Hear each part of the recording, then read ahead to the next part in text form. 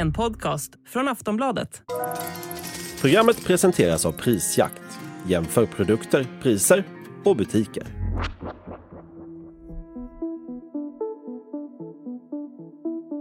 Säkerhetsläget i världen har försämrats avsevärt de senaste åren och nu kan vi stå inför en ny kärnvapen-kapprustning. According to new satellite images obtained by CNN, 3 of the world's biggest nuclear powers have recently constructed new facilities and dug new tunnels at their test sites. The world's 3 most powerful militaries, the US, Russia, and China, have all been expanding their nuclear testing sites in recent years. Rysslands invasion av Ukraina och president Putins aggressiva retorik har aktualiserat frågan om kärnvapen. Vem som har, vem som kanske har, hur många som finns, hur långt de kan nå och vem som planerar att skaffa. Fakta i dagsläget är att USA, Ryssland, Kina, Frankrike, Storbritannien, Indien, Pakistan och Nordkorea har tillgång till kärnvapen och många tror även att Israel har det. Genom åren har olika system och bilaterala överenskommelser för att hålla nere kärnvapenhoten implementerats. Men nu skramlas det igen i olika delar av världen. Ryssland har dragit sig ur nedrustningsavtalet New Start. Kina expanderar sin arsenal i snabb takt och USA håller på att skapa en ny jättebomb som har 24 gånger mer sprängverkan än den man släppte över Hiroshima 1945. Vad innebär den här kapprustningen? Befinner vi oss i ett nytt kallt krig? Och har risken för att något av alla dessa vapen ska avfyras ökat? Det ska vi prata om i Aftonbladet Daily. Jag heter Olivia Svenson.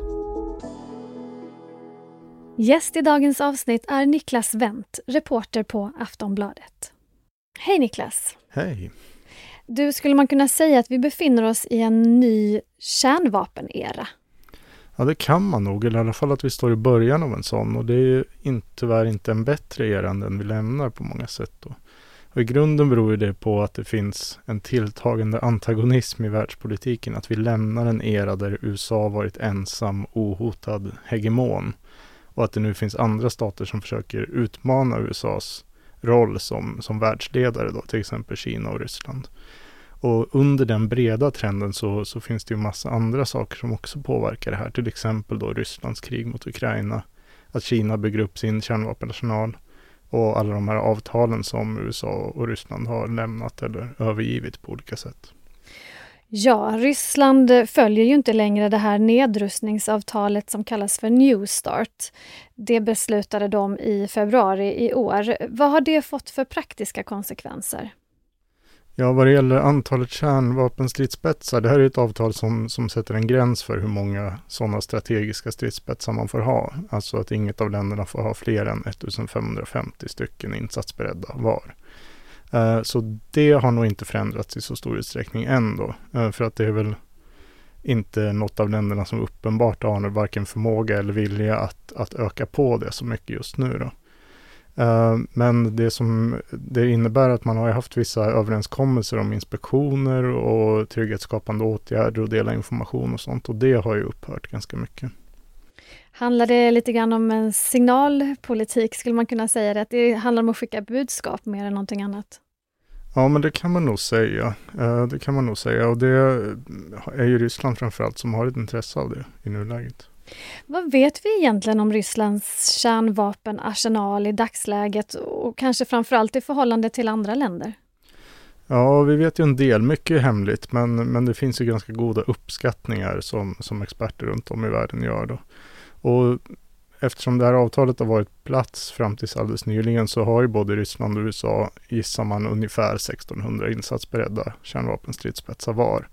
Och sen utöver det så har Ryssland runt 3000 i reserv, USA har runt 2000 i reserv. Och det är inget annat land som har mer än några hundra kärnvapenstridsspetsar var.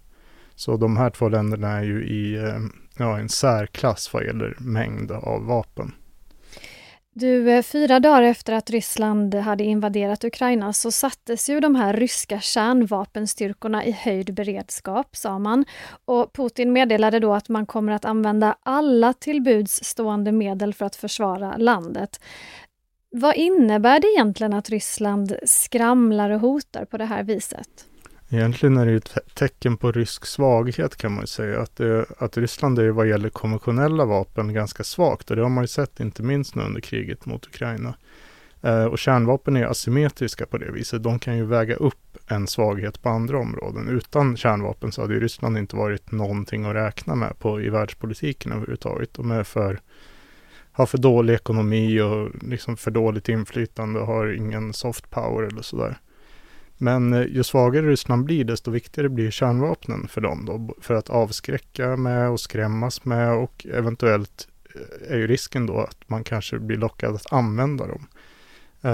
Och det är ju en väldigt riskabel situation. Alltså om Ryssland använder ett kärnvapen för att markera eller för att deeskalera en konflikt som man känner att man håller på att förlora, då är risken att USA till exempel känner sig tvingat att också svara med kärnvapen. Och sen har man ju anträtt en eskalationstrappa som ganska snabbt kan leda upp mot total ödeläggelse.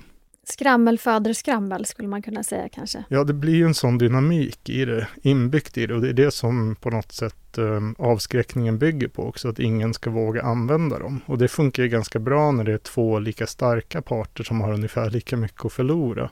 Men om en part är väldigt stark och en är väldigt svag, så ökar ju incitamenten för den svaga att använda det, särskilt om man då har en förhöjd självbild som Ryssland verkar ha. På tal om relationen mellan Ryssland och USA, alltså under kalla kriget så fanns ju så kallade nukleära riskreduceringscentraler i de här båda länderna som då på något vis skickade meddelande mellan sig om man till exempel gjorde förflyttningar av vapen och så vidare.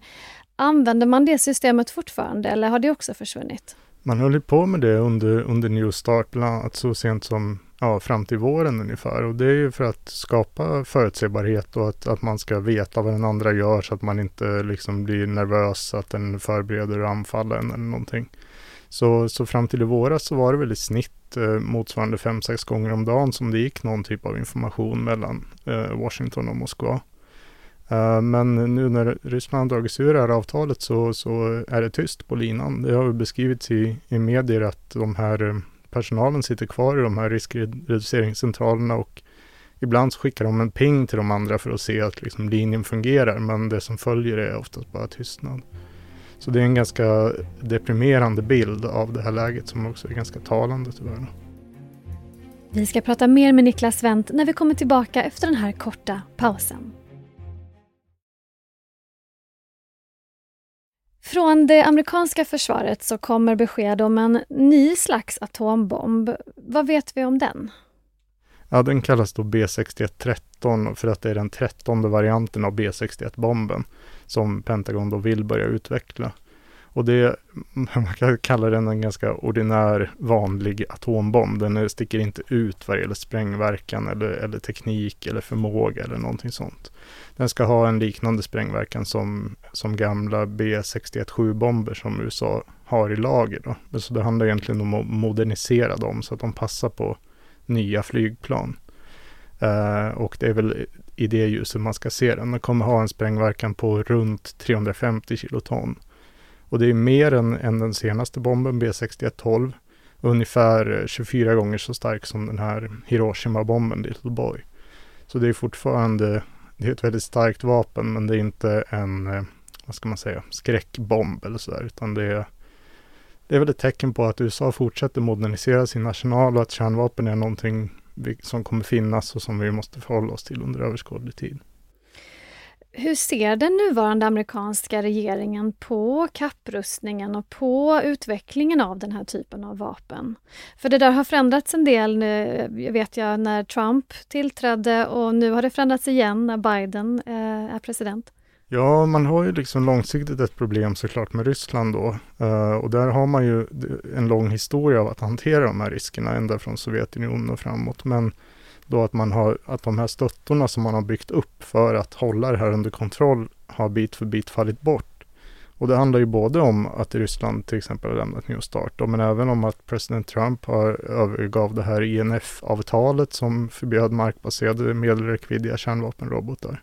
Och det gjorde han ju för att han sa att men Kina är ändå inte med och Ryssland fuskar i alla fall. Och det finns andra sådana här avtal som han lämnat också. Så tillsammans med de här, att Ryssland håller på och hotar och säger att man vill placera ut kärnvapen i Belarus och allt det här tillsammans gör ju att det blir en ganska besvärlig, svåröverblickbar situation. Men för USAs del så är den stora oron egentligen vad gäller kapprustning är ju Kina. Ja, om vi byter fokus till Kina. De har ju börjat bygga upp sin kärnvapenarsenal och Pentagon räknar ju med att Kina kan ha 1000 stridsspetsar i lager år 2030. Enligt en ny rapport så går upprustningen snabbare än man tidigare trott. Ja, och det är en ganska ny utveckling egentligen. Kina har haft kärnvapen sedan 60-talet, men det har alltid handlat om ganska få vapen som man har haft i någon sorts självförsvarssyfte ungefär. Och så sent som 2020 så räknar Pentagon med att Kina hade 200 kärnvapen, någonting sånt. Och de trodde då att det skulle fördubblas fram till 2030. Men nu säger de då i en ny rapport för några veckor sedan att Kina redan i våras hade över 500 stridsspetsar och att man snarare siktar mot att ha 1000 år 2030 då. Och de flesta av dem kommer vara sådana som kan nå det amerikanska fastlandet. Och Kina håller på att bygga massa nya silos för att ha de här landbaserade robotarna i och sådär. Och problemet med det är ju såklart att Kina och USA allt mer är på kollisionskurs. Att de betraktar varandra som motståndare i vad ganska många beskriver som ett nytt kallt krig. Men de här två länderna har ju ingen erfarenhet i stort sett av nedrustning eller rustningskontroll eller liknande avtal.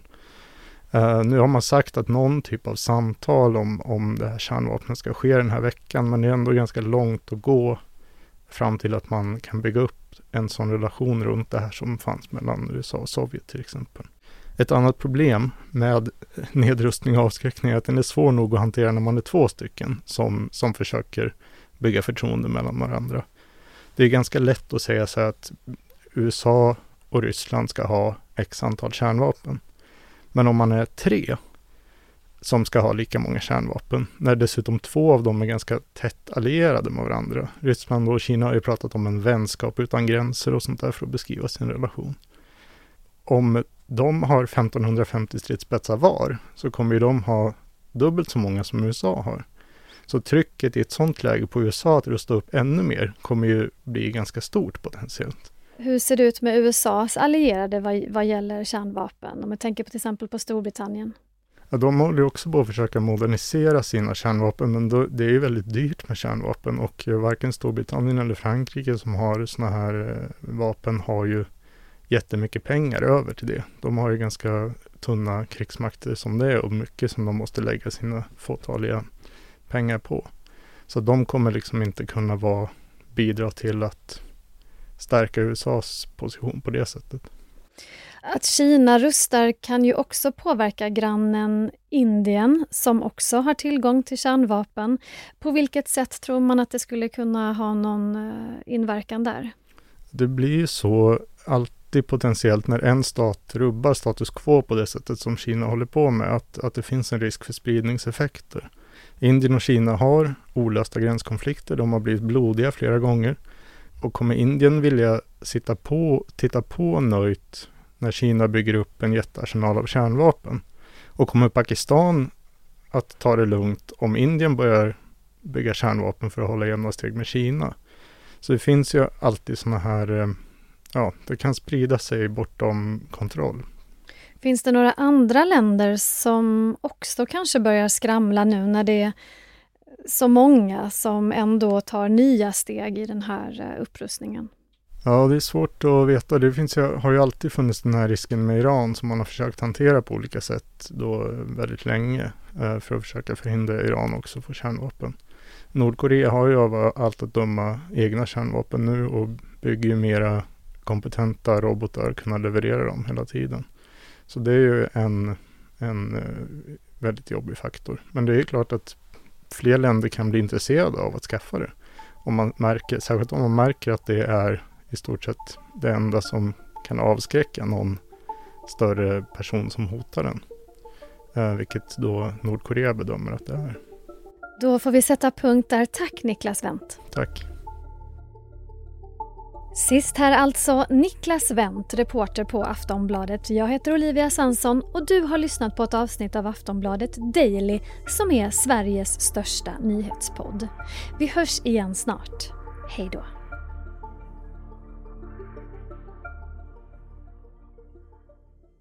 Du har lyssnat på en podcast från Aftonbladet. Ansvarig utgivare är Lena K. Samuelsson.